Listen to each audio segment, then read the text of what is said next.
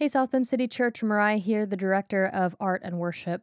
We're so thankful that you chose to join us today, and we are so grateful that you're a part of our community. Wanted to give you a few updates on the life of our community and a kind of overview of our summer schedule before we get into today's conversation. First of all, we have a new series that begins next week. We're going to take a number of weeks in late July and August, and we're calling it Jesus Stories. We've asked a number of teachers to simply take us into a moment in the Gospels of an actual story with Jesus and help us understand it and understand what it's doing in them and how it's working on them and how it might do something in us. And the speakers that we have coming in to teach are incredibly trusted voices, and we're so excited for you to hear from them. But next week will be the first week of that series, and we'll be hearing from our lead pastor, Jason, as he gets ready to release his book. And so next week will both be the first week of Jesus Stories and also a chance for Jason to tell you a little bit more about the heart behind his book and a chance for us to pray for Jason in the book as we send him off to speak at other churches around the world as a part of his book tour. So if you want to be here for that, of course, we'd love to have you be here. And if maybe you have some questions around what it looks like for a pastor to release a book, and specifically how that works in our community, you can head into the podcast linked in the show notes below to hear a conversation that Jason had with Matt, our executive pastor, and a member from our board. That being said, during this series, we're actually going to interrupt the flow of Jesus Stories for 1 week of Sabbath rest. Here at South Bend City Church, we have some 4 mantras, and we try to take very seriously the kinds of things that we talk about. So when we preach our mantra, Fields Not Factories, and we say that our life with God and one another doesn't work the same way that the industry works, the soul doesn't grow on a 24/7, 365 schedule. It grows through rhythms of rest and work and renewal. And so as a whole church community, we're going to take a week of Sabbath. Now, I know a lot of you are thinking my job doesn't give me Sabbath. We get that. However, South Bend City Church, especially Sunday gatherings, only works because a whole bunch of volunteers make it happen. And so we do hope that this is a rest for the whole church community by not having gatherings on August 20th. So there will be nothing happening at Studebaker. There won't be a podcast on that date, and our offices will be closed from August 14th to August 20th, and then we'll come back for one final week of our Jesus Stories series. Now, I want to remind you of what we kicked off last week because we're still in the middle of it. Last week, we had the privilege of hearing from Principal Shakita Adams of Jefferson Traditional Middle School here in South Bend, and we heard from her about what it's like in the life of students at Jefferson, some challenges and joys of that work, and we also heard about an opportunity to support the students of Jefferson by covering a uniform gap. Principal Adams told us how uniforms help kind of neutralize some dynamics that are problematic in their classroom, create a kind of shared baseline of dignity for everyone who walks into that school. But we also heard that what happens is a lot of students, at some point in the school year, run out of uniforms, or they grow out of their uniform, or they get holes in their uniforms. And families may not have the financial needs to provide more. And so we felt like we could do something about that. So the challenge for South Bend City Church is that during the month of July, we want to set up Jefferson School to cover that uniform gap for one whole school year. And we're doing that through direct financial gifts and also through uniforms.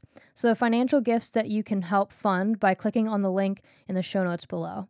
And at the end of this 4 weeks, every single penny will be used to buy uniform supplies at wholesale cost. However, you might want to bring your own new unused uniforms to donate. Now, this is not a chance for you to clear out your closet. We want these students to have the best that we can give them.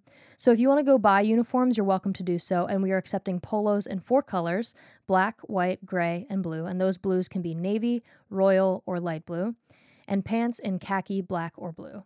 We're looking for everything from youth small all the way through adult double XL because we want to make sure that every kid there has what they need.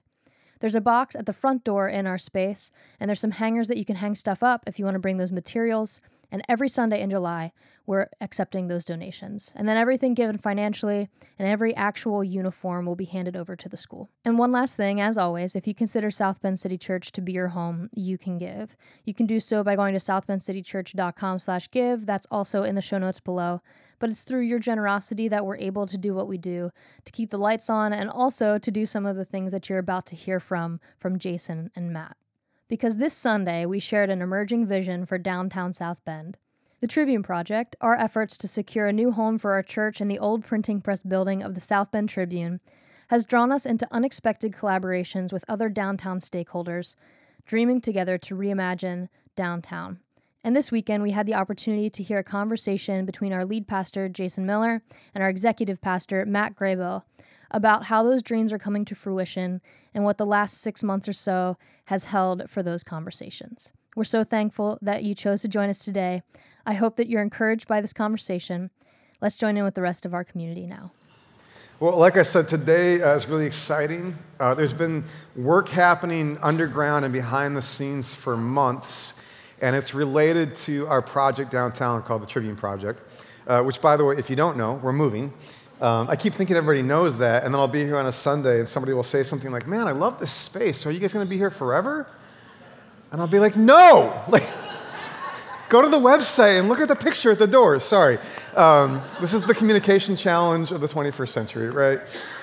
Anyway, so we are moving. We, after a long discernment process, bought and have begun renovating the printing press building of the South Bend Tribune downtown.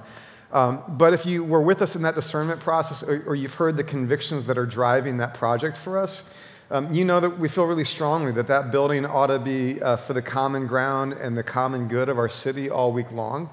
And so what you're going to hear today is some updates on where that conviction has taken us. And there's some beautiful surprises that have been a part of that journey that we want to share with you. So that's where we're headed. First, though, I want to refresh the thing that we talked about last week because it set a course for us that will carry us even today. Last week, we turned to this teaching from Jesus that's familiar to many. Sometimes it's called the parable of the the parable of the Good Samaritan. I want to return to that. I want to remind you the setup, and then we'll let it carry us further today. The setup on that story is that somebody comes to Jesus and says, "How do I inherit eternal life?"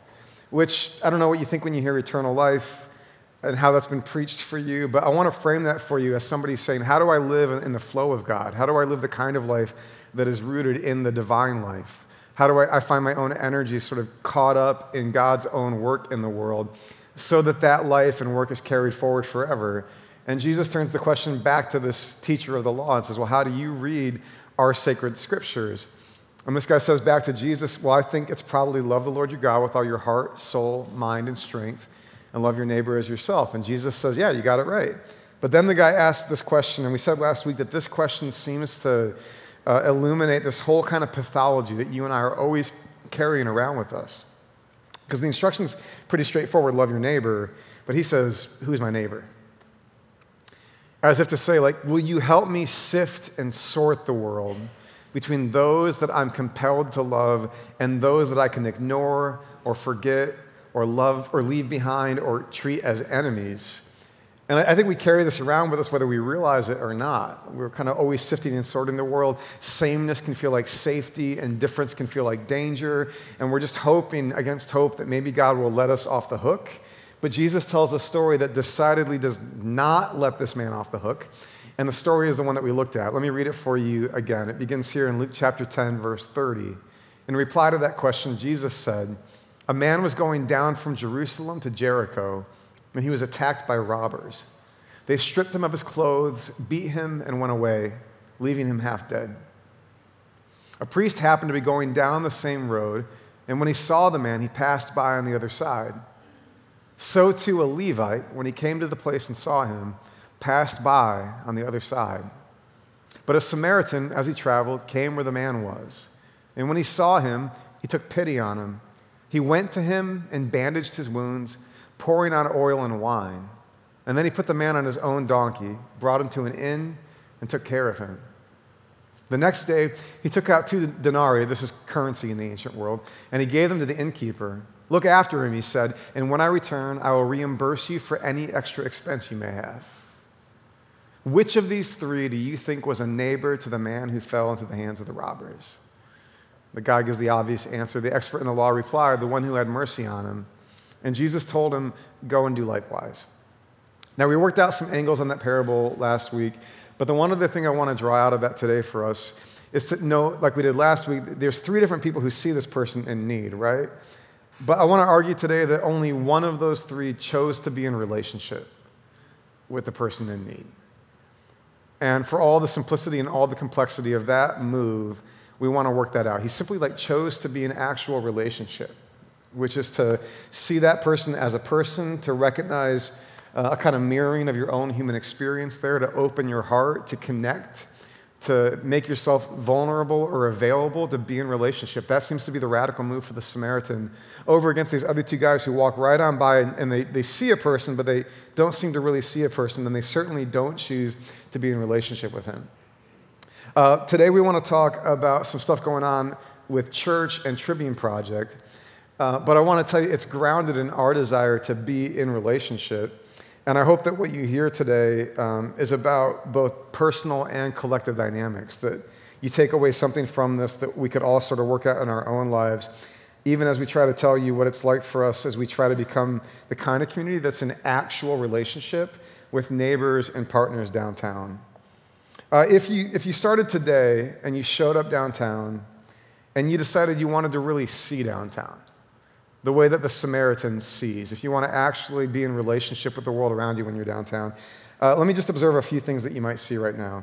Now, there's a lot of good, a lot of beauty, a lot of vibrance, a lot of creativity, a lot of ingenuity on display downtown, and those are things that we like to celebrate. There's other things you might notice too. If you bounce around downtown right now, you might see that there's a lot of empty space. There are beautiful historic buildings that just largely sit empty downtown, that perhaps in an earlier season were full of life, but right now they're not. If you walk around downtown and you see, and you desire to be in relationship with the environment and the people that you see there, you might notice that there's a lot of people with need.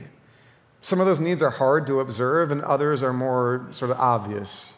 Some of those needs show up for our unhoused neighbors who live downtown. You might notice that there are some downtown who are struggling with mental illness, and sometimes you see behaviors that indicate that. That's certainly one dynamic that happens there. One of the hard things about all of that, though, is that even in a city with people with need, there are actually a lot of resources to meet those needs. But often the problem isn't a lack of resource, it's a lack of connection between the needs and the resources. In fact, there are so many resources for some of these needs, not all of them, but for some, that we actually have like redundancies built into our community. But because we're not all working together, those redundancies aren't actually serving as well as they could, right? If you're downtown and you're paying attention and you want to be in relationship with the people of downtown and the environment downtown, you might notice that downtown housing is expensive. Amen? And it seems to be getting worse. Here's one recent example.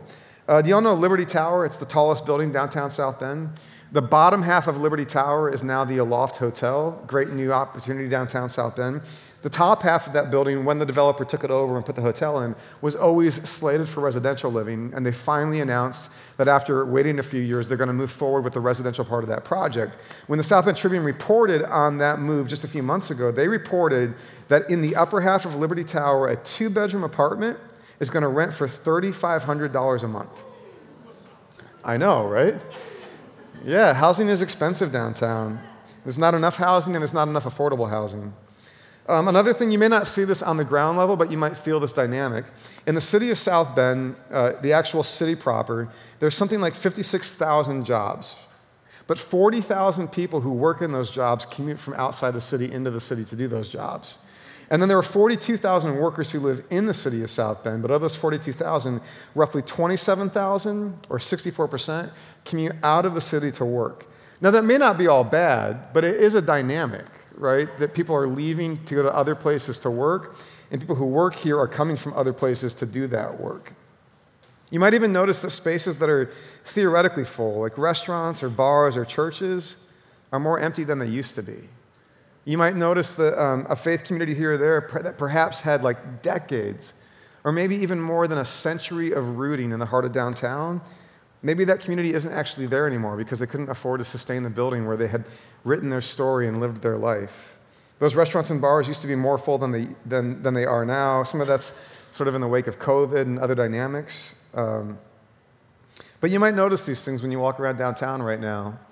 And the story that we want to tell you today about some of the work that we've been a part of and the hopes that we have for it is meant to create a different kind of future for downtown South Bend. Let me transport you forward for a minute and ask you to imagine with me some different realities 10 years from now. Imagine, for example, that you're somebody in deep need in the heart of downtown. One example that's not entirely theoretical. Imagine, for example, that you're a young pregnant woman who was just kicked out of the home with your boyfriend. and you've got no connection, no safety net, and nowhere to go. But imagine that downtown's an ecosystem where it's really easy to get connected to a resource like St. Margaret's House so that you can find the kind of support that you need in that really vulnerable moment. Imagine that you're somebody with a big, beautiful new idea. Maybe you've got some entrepreneurial energies and you want to create an event or a movement or an institution or a business.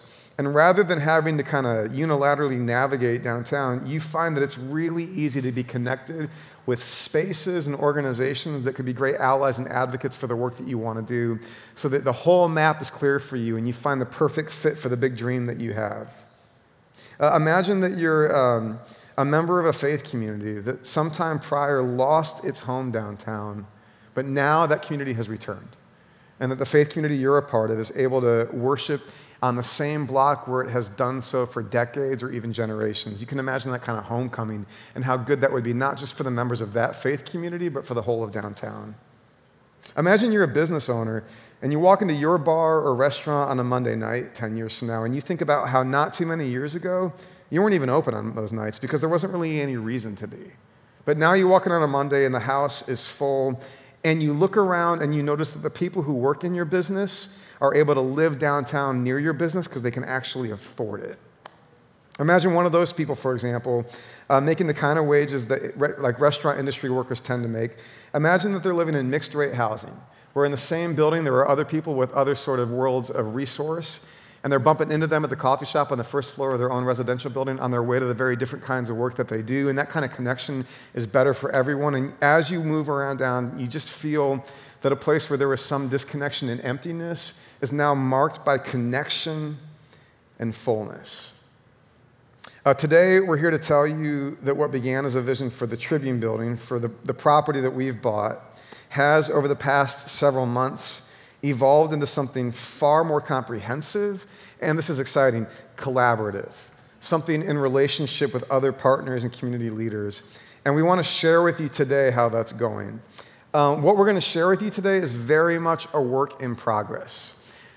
There's some risk involved in that. Like, we don't have a bow on everything. We don't have a bright, shiny deliverable to give you yet.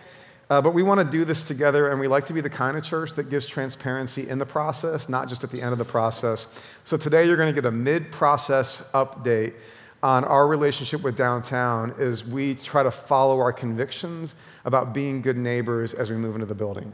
Now, to do all that, the right person to help us understand all of that is our executive pastor, Matt Grable. Matt doesn't often have a chance to receive encouragement from you all up here, so please give him a huge, loving welcome as Matt comes to the stage.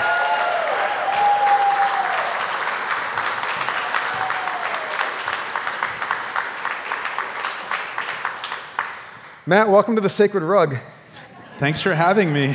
Yeah. You get the mojo. This thing's got a lot of good mojo in it. Yes. Yeah. It's been transported to a lot of places. It has. Do you all know this rug was the single first thing South Bend City Church ever owned? Really. And when we were itinerant, we would carry it from place to place. And I maybe this is just me, but I felt when we laid the rug down, we knew that like wherever we were, God was with us because the rug was here. Yeah? All right, good.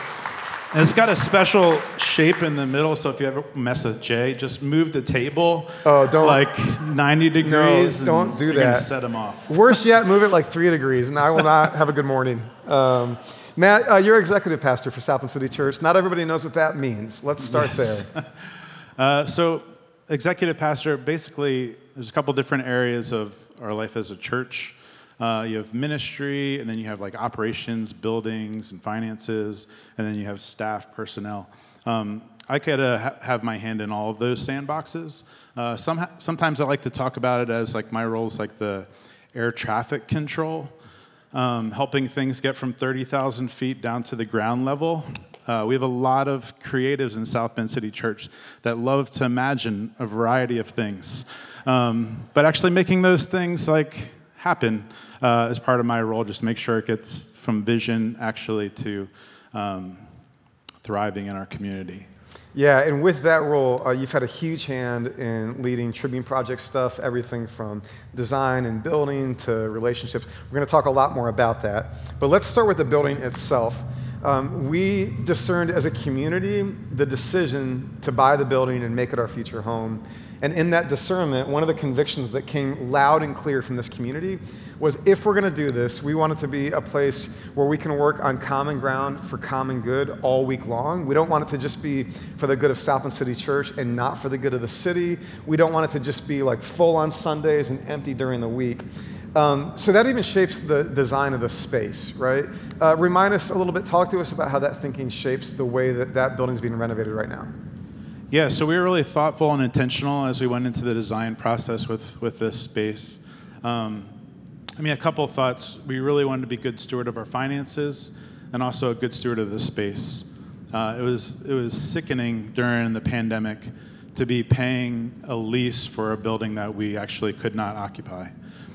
So to be a good steward of our finances, to be able to actually own something that we can create an asset for was really, really important. But then how we design the space is equally as important. And we kind of started with the end in mind, actually looked at what if South Bend City Church was no longer? What could this building be used for? Because what we've seen in a lot of churches is if there's a church that's dying or closes its space, it has one use. Jay and I just recently had this experience in Chicago. We were talking with a pastor, visited this church in this really old, cool building with these big timbers. And as soon as we walked into this space, I was like, oh, shoot. They dug up the floor, made it sloped, and bolted chairs, auditorium seating in this space. And I was like, you've now just created a one use space out of this thing. You can't put up round tables. You can't shift chairs. This is a performance venue.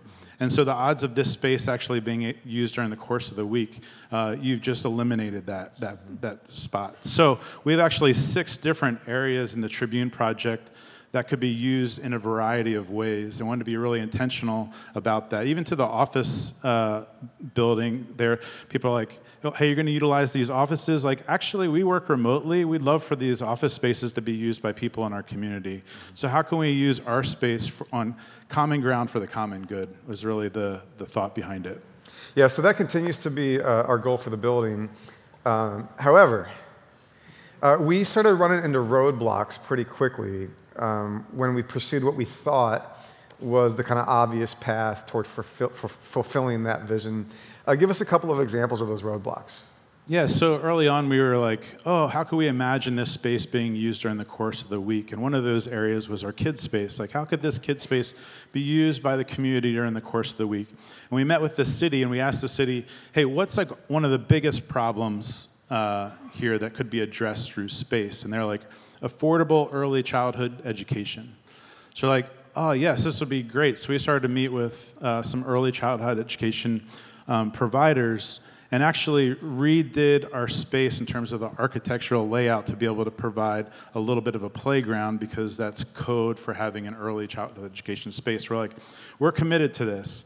But then as we started to meet with these partners, they're like, this is great and all, and we love this space, but because you're a church, we cannot utilize this space. Because they either receive federal money and they're a little fearful, or like many of us, they've had some baggage around their past experience with churches, and they thought we were going to either proselytize or try to infringe on what they're doing as a community. And as much as we said, no, that's not the case. You can design the space, you can use the space. We're not trying to make a lot of money off the space, just cover the utility costs. We would love for you to be able to be in the space. We kept hitting roadblock after roadblock with that, so that's one example. Yeah, so let's pause, because we said at the beginning of this, I hope you hear in the story something that applies to our work together, but something that also applies to all of our individual paths. And as Matt and I were talking through this, we were thinking, this is such a pattern in life, and I bet you felt this. And what I mean by that is you get a conviction. It's more than an idea, it's like a conviction. Something inside says, I need to do this. I am meant to be a part of something. It's elevated. It's for a good cause. And so you take that conviction and you begin to pursue the implementation of that conviction. And then you run into this strange wall that you weren't expecting. And I think the fact that it came from conviction makes it even harder. Because when you feel I don't know if you would use this language, but if you feel like maybe God's called you to this, or God has inspired this, or it's from the best part of you, it's knowable, it's worthwhile, I think you kind of hope that you're going to have the wind at your back But instead, this is like the pattern, right? You often run into these kind of roadblocks. And I think what we're learning through this, that we've learned before, is in those moments, like double down on the conviction, but hold loosely the details, right? Double down on that core thing that matters, but hold loosely the details, because you might not have the vision quite right. And if you can hold that posture long enough, you might get a clearer picture of what you're really meant to do, right? Yeah, for sure. It was like really demoralizing to be like, oh, you're going to help shape this space, and then roadblock. But to be able to think like, okay, well, how else can we, what are the conversations we need to have? Yeah. So let's talk about one of those conversations. As that process is getting frustrated a little bit, you get invited to a meeting in November of 2022. Who invited you? Who was at the meeting? Yeah, so what I appreciate about this process is there's so many people that are part of South Bend City Church in downtown that are really gracious in offering their time or making connections. And so downtown South Bend, DTSB is one of those community partners that has really been such a gift in terms of extending a hand. A couple of ways that happen. One, the city is working on a 2045 plan, and they were meeting with business owners and universities, but DTSB encouraged faith leaders to come into that conversation of how do you reimagine this space in downtown. Simultaneously, Notre Dame has an institute called the Fitzgerald Institute for Real Estate, and there's a specific program, the Church Properties Initiative, and they were hosting a conference last fall where they were bringing in speakers to talk through like the future of church properties. And so DTSB invited local faith leaders to a dinner to meet with some of the speakers, as well as the other faith leaders in downtown South Bend. Yeah, nice. And then you get there, and what's the actual substance of the conversation that night?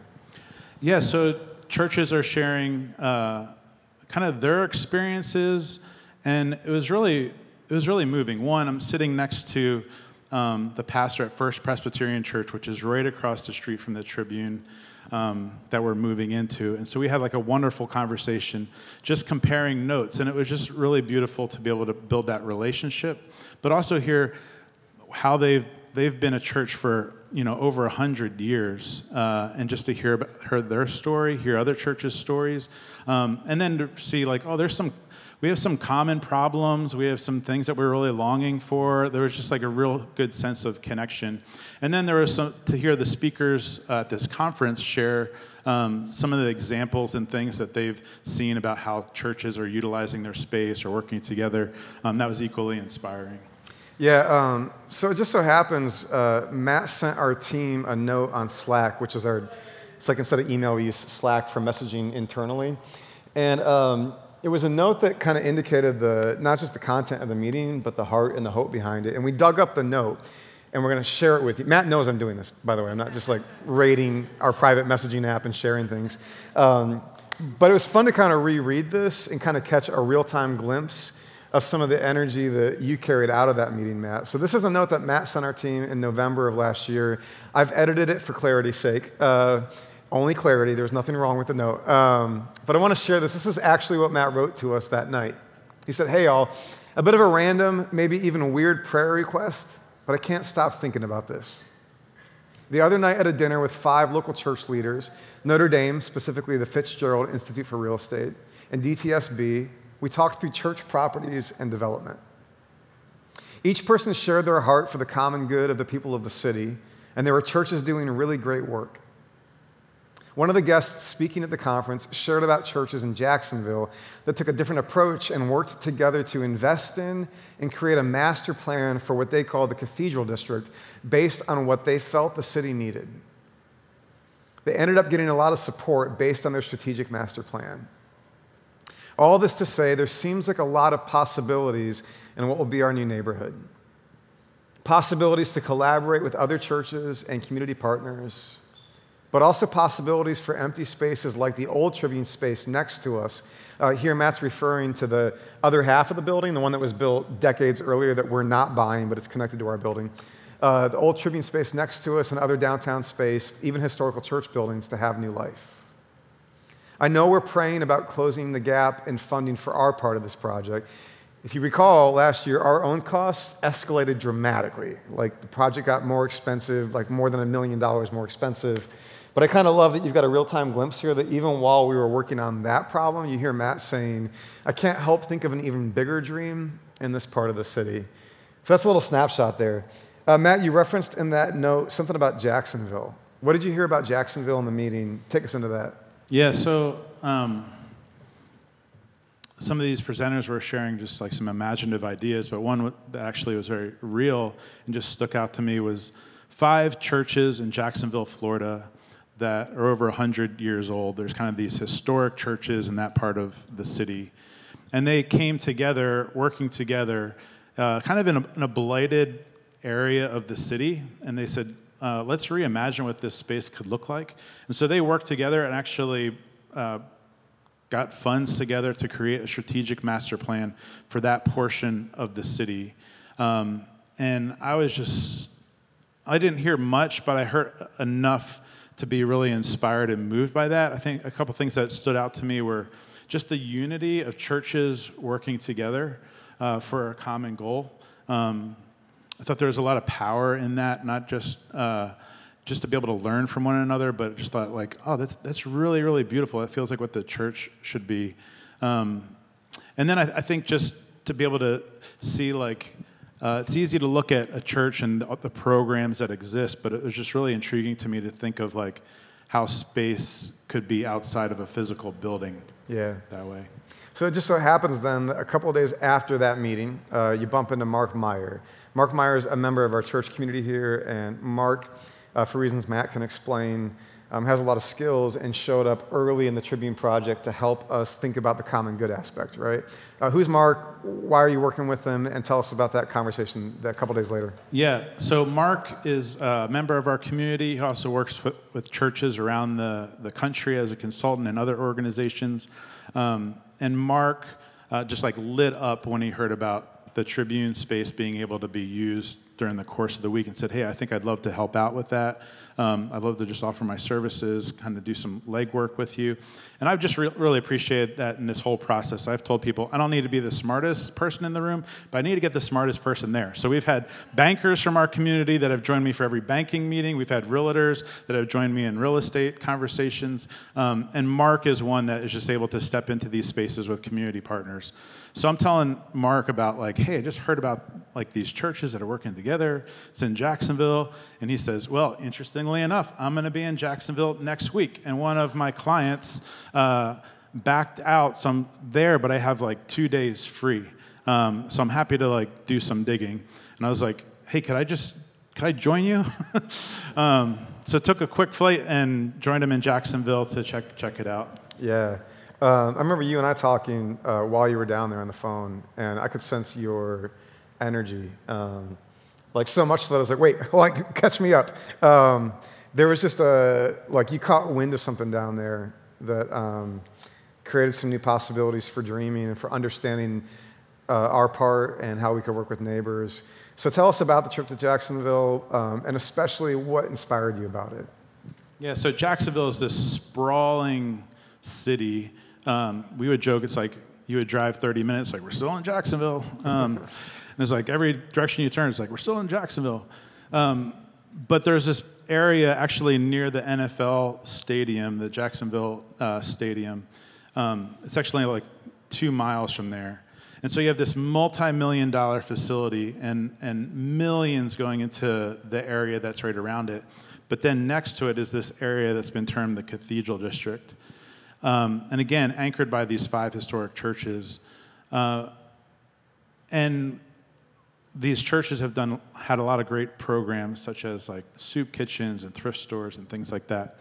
But then they're seeing their neighborhood, and they're like, man, there's just like investors coming in and putting in these multi-million-dollar places. What does like our neighborhood actually really need? Because what they're experiencing is people working at this stadium, at this multi-million-dollar stadium, but traveling outside of Jacksonville to get there because they couldn't afford to live there.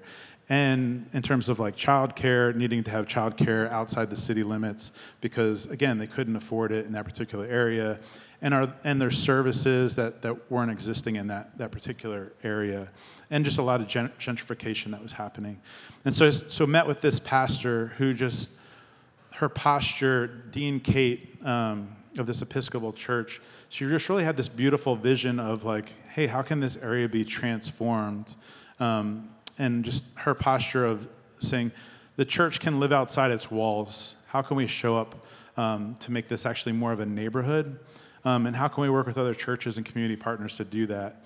And then she enlisted the help of Ginny Merrick, who's now the executive director of the Cathedral District. And Ginny is like a force. She worked at this law office, did really, really well, and Dean Kate approached her about being the executive director of this cathedral district, to which she just said, I'll work pro bono because I believe in this vision. And now to see the transformation that's slowly happening in this area where they're actually creating places for like mixed rate housing where you have affordable housing and you have market rate housing and some green space. So they have all these initiatives that they created through the strategic plan. But it was really powerful to see, I think, the unity, but also like the vision for what this neighborhood could become. Yeah, now I know some people in the room are probably quick to like get excited about that. Others, like maybe like your brain doesn't quickly move toward these kinds of work or vision. But just to like take a step back and recognize what one of our takeaways was from all that, right? I think as we process the learnings that you brought back from Jacksonville, Matt, we were reminded that programs can help make places, but places are more than programs, right? You can make programs all day long, but not get at the larger question of placemaking. And placemaking is this kind of collaborative ecosystem development that takes a lot of partners all working together to say we want to collectively take responsibility for what happens in our neck of the woods, right? In fact, now looking back on some of those frustration points and those roadblocks, I think we've learned to see some grace and some blessing in that, right? I mean, I don't know for sure, but let's say that like 6 months or a year ago, we had quickly found an early childhood partner to run a program in our building. That might have been great. I'm not saying that would have been bad. But I can just imagine for us as a church, we might have like kind of zeroed in on that, and there might have been a temptation to say, cool, we found a way for our building to be part of meeting a need. And I don't know if we would have had quite as much urgency. We might have, because you're really good at this, Matt. But I don't know if we would have had as much urgency to like really reach out and think about a larger framework of connection and relationship. Instead, though, with these frustration points, we found ourselves not first and foremost thinking about what program can we plug into the building, but first and foremost thinking about the nexus of relationships that make downtown, how we can be a part of it, and how collectively we can do some placemaking downtown, right? Yeah, in fact, somebody encouraged us, like, hey, why don't you just start an early childhood education thing in your space? Like, well, that's a thought, but now connecting with other places, actually, our space might not be the best space for that. There's actually other churches and organizations that actually have the use of space. We actually, in these conversations, where Notre Dame Fitzgerald Institute of Real Estate pulled us together to do a space audit. Mm-hmm. And so everybody pulled out like their floor plans and like how is their space being used during the course of the week. And it was really cool to hear like how people are using their space, but then also really like sad to see like there's a big void in many of our church spaces that have potential to be used for, say, a laundry or a place for somebody to make an nonprofit to make meals for something that they're providing for, or temporary housing for those that are houseless. Yeah. Just for the sake of sort of understanding and visibility, we wanted to highlight, this is not a complete list, but a list of some of the organizations and partners that we get to be at the table with. These are our peers downtown, the people that we get to collaborate with in the process. And you may not even realize that all of these entities exist or that we get to be at work with them, but this is an incomplete but helpful list of who else is on this with us, right? So DTSB, you've heard a lot about them. First Presbyterian Church, they are our neighbors, the Tribune. St. James Episcopal Cathedral, just down the street from us. United Way, which is doing good work all over the city. St. Margaret's House, which is also housed there right next to St. James Episcopal. City Government and Consultants. New City Church. St. Patrick's Cathedral. Notre Dame, both through the Fitzgerald Institute and through the Idea Center. Temple Bethel, a historic Jewish community that until recently called downtown home, but no longer gets to call their building home anymore. The Jewish Federation, First United Methodist Church, Head Start, South Bend Schools, and La Casa de Amistad. Just a sampling of the kind of larger network of relationships that I think can create the kind of future for downtown that we would want, that we get to be a part of too. Matt, this is all still in process, and we took the risk today to give you a glimpse of it while we don't have a pretty bow on it and we don't know precisely where it's going. But can you talk to us a little bit about what's next, whether it's the 2045 planning or the meeting in August? Yeah, so there's no plan per se, this is how you do it. Yeah. I heard somebody say, how do you create change? I think it's create change by having 1,000 cups of coffee. Really, it's these relationships, but there definitely seems like there's some momentum here. Mm-hmm. And I think we were a little bit cautious in the beginning of not wanting to be the new kid on the block. Yeah. We're young church, and it's hey, we don't want to just go and be here's the plan for the neighborhood. Yeah. But talking with a church that's a couple hundred years old down in Indianapolis, a pastor gave me this great encouragement. He said, Matt, many churches are really tired. They've been at it for a really long time. What South Bend City Church has is momentum, and you're bringing new life into this conversation. You need to honor the legacy that many of these churches have, but being able to do it collaboratively is a real power in that you bring something to the table. And so we've been humbled by the tables that we've been able to sit at and have these conversations. And then we're also creating space at the table to have conversations. So in August, we're pulling together a number of faith leaders and community partners to talk about what's the possibility here, what could we imagine, and is there something to creating maybe a plan for this particular area of the city? Yeah. So I hope you hear in this discussion, we're really thankful for and have a lot of faith in all of these leaders who are coming together. I will say, I've been really moved by the kind of non-defensive posture of some of these church communities that have been there long before us. I put myself in the shoes of one of those pastors maybe, and I think I might have complicated feelings about South Bend City Church showing up next door. But I feel like what we've gotten from these communities and these leaders has been generosity, kindness, hospitality. So very thankful for faith leaders and city leaders and nonprofit leaders who are all working together. I also don't have many chances to publicly just celebrate Matt's incredible work. But if you haven't picked up on that yet, this is just one of many examples where Matt Grable has brought just incredible wisdom, tenacity. Matt has this incredible, X-Men superpower of patience and push. And he kind of holds those real nice together, just patient enough to not steamroll things, but enough push to keep things moving, because if you're not careful, it could just be conversations forever, right? And it takes the right kind of leader, and Matt is one of the leaders, and one that I'm especially grateful for, who's driving all of that. Matt, I could imagine there might be people hearing this today or on the podcast who are like, you know what, I've got something to contribute to this. I've got an insight or a relationship that should be a part of all of this. Should they come out to reach you? Yeah, just shoot me a note at matt@southbendcitychurch.com or connect with me after the gathering. But really, it's a community coming together, sharing gifts, talents, resources, and other connections that I think allow us to move forward together. Awesome.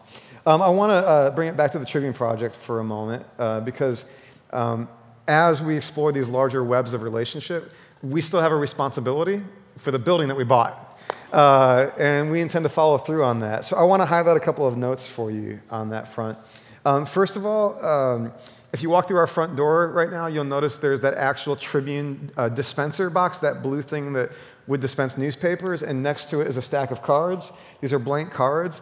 We started doing this a while ago, and we'll keep doing it. If you want to write a prayer for the Tribune, a hope for the Tribune, a prayer for downtown, a hope for the people of downtown. If you want to write that on this card, we would love that. And then just place it in that Tribune box. And then later what's going to happen, there's a spot at the Tribune that will become our front door. It's the actual threshold that people will walk across when they enter the building. And it just so happens it's dug out right now. And so later we get to take all of those prayers, put them in a box, and bury them underneath the threshold of that building so that, like, for all of the future, anybody walking into that building will cross over the prayers and blessings that we've channeled into that space. So if you want to do that anytime, please grab one of these. And then later in the project, we'll let you know when that box is getting placed in the building. So there's the pledge cards. There's also financial commitments. This community has been incredibly generous and faithful in following through on that. We're a little more than halfway through our 24 months of financial giving to make the project happen, but we're much more than halfway through the giving because you all have been so generous and faithful, so thank you. However, I heard this phrase, I've never heard this before, but I love it. I was having dinner with a couple in our church, and Sherwin said that a teacher told him, "You're the kind of horse that stops running when you see the barn." Anybody ever heard that before? I've never heard that. But the point is, just because the end is in sight doesn't mean you've crossed the finish line, right? That could be how these kinds of projects go. So we're moving in the right direction, but it matters that we cross the finish line financially. So for all of us who've made commitments, it matters that we come through on them. Thank you for all that you've done. However, I hope you know this, right? Some people move on. They made a promise, 14 months ago, and they've literally left town. Others, their financial situation changes. Not all of us knew, 14 months ago what we were actually going to be able to give, and so some people may not be able to come through all the way. Other people, no one here today. Other people, though, are flaky. And they just don't do what they said they were going to do. So if you've not had a chance to make a commitment or a gift to the project, it makes a huge difference. It's not like it's too late to do that. You can go online to thetribuneproject.com, or you can grab one of these cards that's out there by the same table with the other information, and you could just let us know what you want to give between now and April of 2024. New commitments make a huge difference. New gifts are going to help us come all the way through and get the horse in the barn, just to beat a dead horse of a metaphor. So that's really important. But also, there's other ways. Not all of us have financial means to contribute. That's not the only way that matters. And those of us who do have financial means, you might want to get your hands dirty anyway. Matt, just tell us a little bit about Workdays. Yeah, so I have some Workdays coming up, and people that have participated so far, it's been a huge gift to cost savings, but also good connection. And so one way, talking to the contractor, that we can help is I appreciate our contractors, very tidy. So every day, mostly every Friday, they try to have the site totally clean inside. But there's going to come a time where we'll say, hey, work a couple extra hours and don't clean up anything, and then we're going to have volunteers come in on a Saturday and clean up. That allows them to progress a little bit further, but then allows us to look at the building and work together to clean it up. So we'll keep you posted when those are coming up. And correct me if I'm wrong, Matt, but those volunteer hours will translate directly into dollars saved, Absolutely. Right? So that turns into a financial contribution even if you don't have dollars for the project. So that's great. Keep an eye on all of that. I want to wrap this up with some really brief observations, because I know we went from the parable of the Good Samaritan to adaptive reuse challenges in old buildings to Jacksonville to collaborative partners. As I've been thinking about the story that we've been following as a community, and even what I've observed in Matt's leadership through all of this, a few things stand out to me. One is that we're choosing to be in relationship. And that's something you can take with you everywhere, right? Whether you're working on a big building project or whether you're at a workplace or in your neighborhood, you can just choose to be in relationship with the people around you, or you can choose not to be. And it's really up to us, right? I heard in all of this a curiosity, right? It's one thing to think that you know what other people need. It's another thing to back up a second and actually ask some questions, because you might find out that you don't know as much as you thought you did. I love the faith at work in this story. I really mean that. You heard it, I think, in that note that Matt sent the team on Slack. I can't shake the feeling that maybe there's something bigger going on here, and maybe God's at work in all of this. And I don't know that language feels comfortable for all of us, but I think it's good for us to grow into it and say, the kind of good work, the act of love that we are called to is work that God believes in, and God wants to work through us in. And so I love the faith at work in it. And I love that idea of doubling down on your convictions, but holding loosely the details. And I think that too could go with us into any kind of good work that we're a part of, right? I really do hope that 10 years from now, some of what we said is true, that downtown is just a more beautiful and flourishing place with all kinds of people from all kinds of places finding what they need there, and maybe more importantly, finding each other there, right? Becoming a place for relationship, and we're going to be a part of that, and we'll keep you updated as it goes. Matt educated me on this as we were working through this. The people who work on this kind of stuff professionally, like at the Fitzgerald Institute, there's a word that describes that work, a phrase. It's placemaking. And I think, like, little did we know that when we decided to call the Tribune a place for the people, that we might actually be invited into the larger work of being part of making downtown South Bend a place for the people. This is placemaking work right on the front lines, and we get to be a part of it because of this project. So as a way of wrapping this up today, I thought that we would return to a prayer that we prayed in the Tribune building just a few weeks ago. Many of you were there for our consecration night, where we stood in the circle and we sang and we prayed this consecration prayer. We wanted to pray it again today, but today we wanted to pray it not just for our building, but we wanted to expand that vision a little bit and pray this as a prayer for all of downtown South Bend, for the ecosystem that we're going to be a part of. By the way, these cards, if you want to take one home, they're free for the taking. This is the prayer. Just grab one from the table if you want to carry it with you, but we'll put it on the screens. If you're able, will you stand to your feet? And this will be sort of our way of benediction as we get into this. But before we kind of direct it that direction, will you guys say thanks to Matt again for all of his work on this? Yeah. Yeah. We are deeply grateful for you, Matt, and for these other leaders that you've heard about who are working with us on this. So we'll make this our benediction prayer together. I'll read the first parts. When you see the bold and italics, join me in this prayer. Loving God, we've been on a journey in life with Jesus, with each other, right here in South Bend, together. Help us to honor the places we've been and the places you've called us to right now. We seek to follow you, Jesus, in loving God with heart, soul, mind, and strength, and loving our neighbors as ourselves.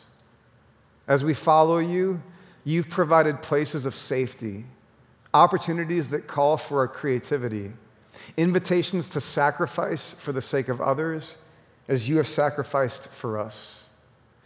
May this place be a place of safety, creativity, sacrifice, and love. May the good news of Jesus be known here.